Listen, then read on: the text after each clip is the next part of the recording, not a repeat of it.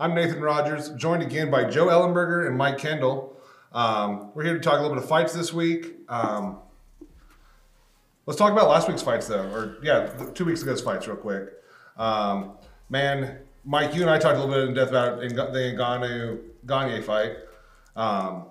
Joe, I mean, how did you get a chance to watch that fight? What did you think of it? You know, I did, and the way those first 2 rounds went, I thought that was the way it was going to go. You know, if Francis didn't land that big shot, he got taken in deep waters. You just don't know how he's going to respond. And Gagne, you know, getting taken down like that was kind of different. But funny enough, my boy Usman, you know, it sounds like he's been kind of working with him in his grappling, his wrestling.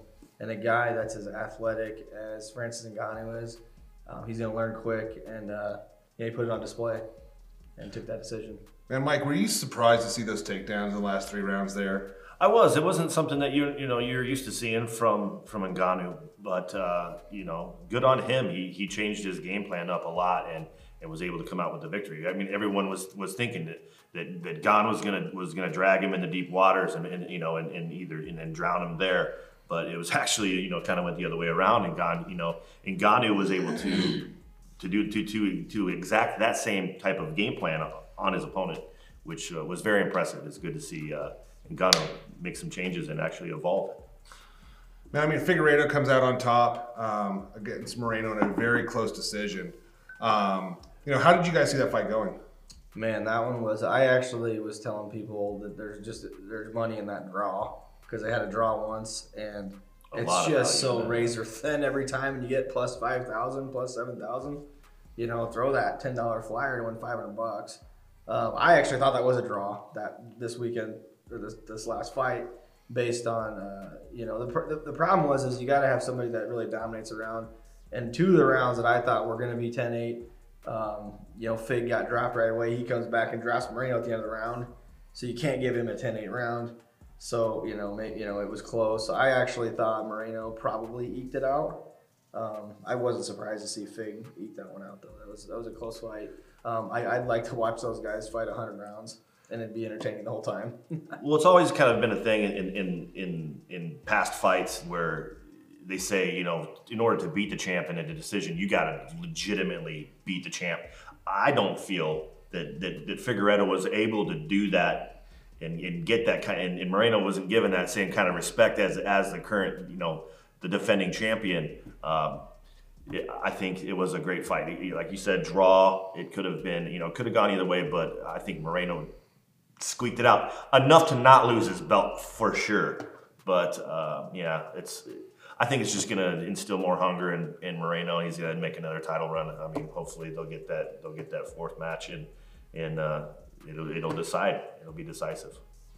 Well, before we get to the next fights, I want to talk a little bit about our whiskey that we're drinking here. We're all whiskey lovers. Figured we'd incorporate into the show, and we couldn't really jump into it too much without starting off with pretty much what started the whiskey takeover in the UFC. Proper 12, I think over the next few weeks, we're going to be bringing in different whiskeys associated with different fighters and some sort of ties to the UFC. Definitely. I mean, I'm a guy who likes to drink whiskey, good whiskey, and shout out to Conor McGregor with his Proper 12. It's a good sipper. I'm looking forward to the rest of them too. Man, let's hop into this week's fights. We've got our main event. I mean, really not a whole lot going on in this card. The main event should be fun. Sean Strickland has kind of set social media on fire in the last few months with some of his antics and things that he's done, including apparently a crib-style walkthrough of his house this week, showing off his guns for shooting crackheads. It's well known throughout the land that Sean Strickland is a nut job, right? So he's actually fighting Uriah Hall, and Uriah's up in his corner, and I think it was Uriah Hall's coach, Sayf Saud, that was actually talking to him. But Bisping was actually like, he's like, Strickland's actually coaching him right now. Like, he thought like that you can't put anything past this guy to think that maybe that Bisping thought that he was coaching Uriah Hall as he was fighting him. I mean, it just goes to the credit that this guy is off his rocker. That's for sure. So he's fighting against Jumpin' Jack Hermanson, who a year and a half ago Dana White said was the the biggest prospect in the UFC. Obviously, he's gone 2-2 since then. He's really taken some tough fights. So Hermansson is a favorite of plus 180 right now on my bookie. Underdog. How do you look at this one? Oh yeah, it's the underdog. Yeah. So Jack the Joker's the dog. I think that line is right on. I think Strickland, he's a bit of a sociopath. The guy is tough. He hits hard. He comes in pretty good shape. Jack the Joker is the kind of guy, though, I feel like when he gets counted out, he does rally and he is able to really put on a good fight. His submissions are no joke. I actually, in this fight, I think they're over-under set at 4.5 rounds. I don't think that one goes the distance. Strickland is probably not a guy, especially when he comes out, hard and heavy. I don't think he's a guy that's going to want to last 25 minutes. I think he's going to try to knock Jack the Joker out. And I think if the Joker can hang around, I think he probably pulls a submission off in that third, early fourth round. So I would take the under 4.5. Yeah, watching Hermansson's fight with Shabarjan, it was very awkward to see. This guy, his stand-up was he covers his vision almost, almost to just err on the side of not getting struck in the face. But I think it puts blinders on. It's like a horse, fighting. You're very narrow-minded. But do you see Strickland? Do you see Hermansson being able to stand up with Strickland? Probably not. So you think it's going to go to the ground.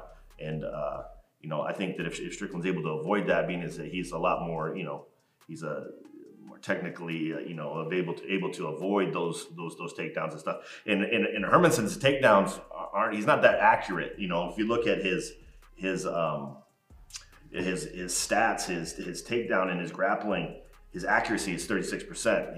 Where Strickland's defense is 82%. So you're looking at a guy that can nullify that grappling aspect of Hermansson, I believe. Yeah, I think the Joker is a little bit wild, but the thing is sometimes I feel like the percentages on takedowns don't necessarily tell the tale.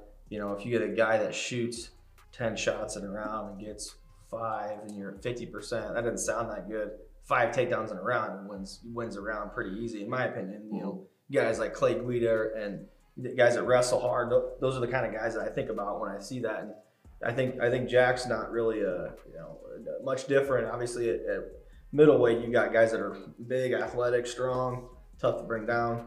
But I think that's going to be a pretty a good fight that I think it doesn't probably get the recognition it deserves, because I think this is going to be a war. I think Strickland's going to come out hitting, and I think Jackson trying to get that submission. So again, I like the under. So over under is pretty much even money now, minus 115 on either side. You're going with the under on that. The under on that. And where are we at here, Mike? I'm gonna have to take the under with him as well. I think I see Strickland wanting to finish his fight and finish it fast, so that he doesn't get tired, get taken to the ground, and taken advantage by Hermansson. Who do you like on this card, Mike? I love the fact that my dude Chidi Bang Bang Njokuani is on here right now, making his UFC debut. Let me see the line on that one. It's almost even money. So even money. So yeah, 110. I like it. I like it just because I'm gonna support my boy right here. And then going the under and the over on that one. I look at the under because I think Chidi's just gonna come out swinging. He's finally made it. He's got his chance. He's been working for this run to the UFC for a long time, since back when he was fighting for us in the RFA, and now he's finally there. I think he's under the coaching of one Nick. It's his time, and I think he's going to come out. He's very explosive, a great devastating striker. I think he's going to finish this one early. Man, the Njokuani brothers, they're people that I've met them. I've actually gone down to Vegas and trained with them and stuff like that. Man, those guys have some kicking power. They have some knees, and you don't want to get into the clinch with them. No, and to piggyback on that too, I'm excited to watch Chidi make his UFC debut. This burial is not a joke though. This guy is a Canadian cat coming down from 205, I believe, down to 185. That's a big dude. He's also kind of a kickboxing stand-up guy, if I remember right. And so that's a great matchup for the fans, because that one's going to have some fireworks. That under 2.5 rounds, I think, is plus 135. So you're getting, about 30 cents on your dollar if you go under. I love that bet. I think there, two guys that are going to come out, and someone's going to make a statement, and someone's going to probably go to sleep. I think Chitty is probably the favorite, or the guy that I would back in somebody getting knocked out. His knees, his precise striking. I mean, it's almost a little bit, a la Anderson Silva back in the day when it was just everything he hit, it landed, and it's a devastator. But that's going to be a great fight too. Absolutely. And you were talking about Barriault being a big, he's going to be a big 185er. I know for a fact that Chitty's also a big 185er. He's had some tough runs making weight. So that he's coming down from a pretty stout weight as well. So I look to that to be kind of like, even in that aspect of the fight. The other one I would toss at you guys is a kid from Kansas City, Jason Witt. He's coming in to face Philip Rowe.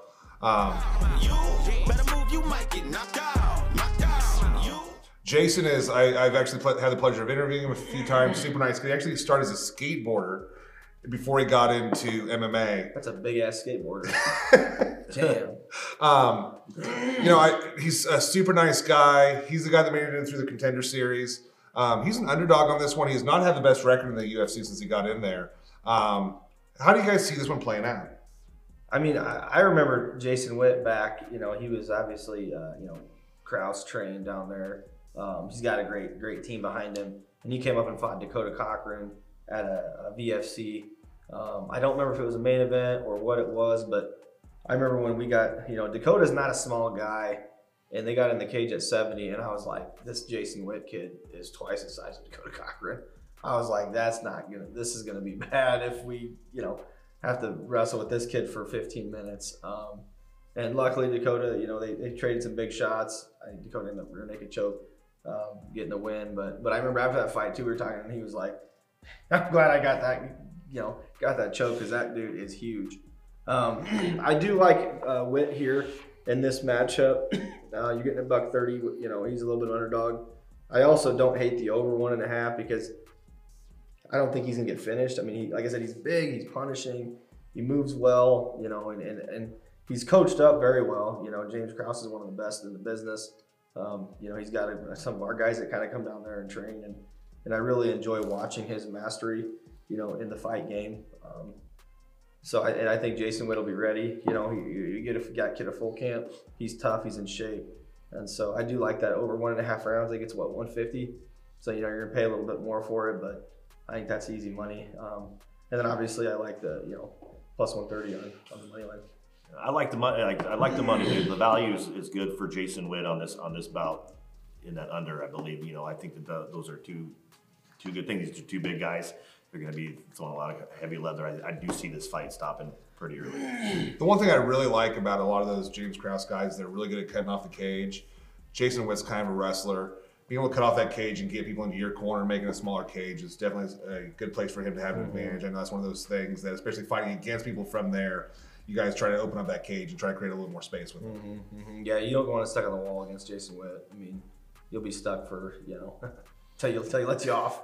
You're stuck there for 2 days if he wants to keep you there. And so, Philip Rowe does have a tall task in front of him. Obviously, he's talented too. He's here for a reason. So, again, I'm looking forward to that one. It's going to be a good fight. Well, hey, when we get done here, we'll shake out these picks and figure out what these guys actually picked, because I don't even know at this point. I do want, Mike, what do you got going on this weekend?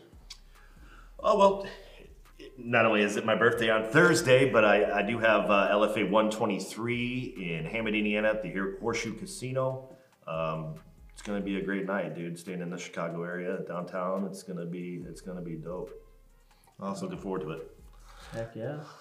This weekend with MMA Futures, we've got FAC 12. You can catch the undercard, the amateur undercard, right here on our YouTube channel. If you're not subscribed, be sure to subscribe.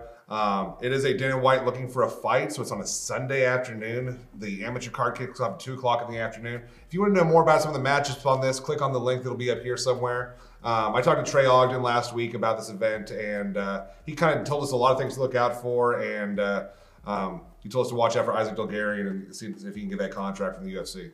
Yeah, I say that main event is going to be good. You got a guy, TJ Bad News Britain, who he's fighting.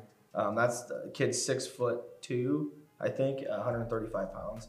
So real hard kid to fight. He's long.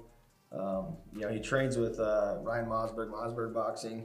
Shout out, a guy that they're gonna come to fight. That's gonna be a great fight.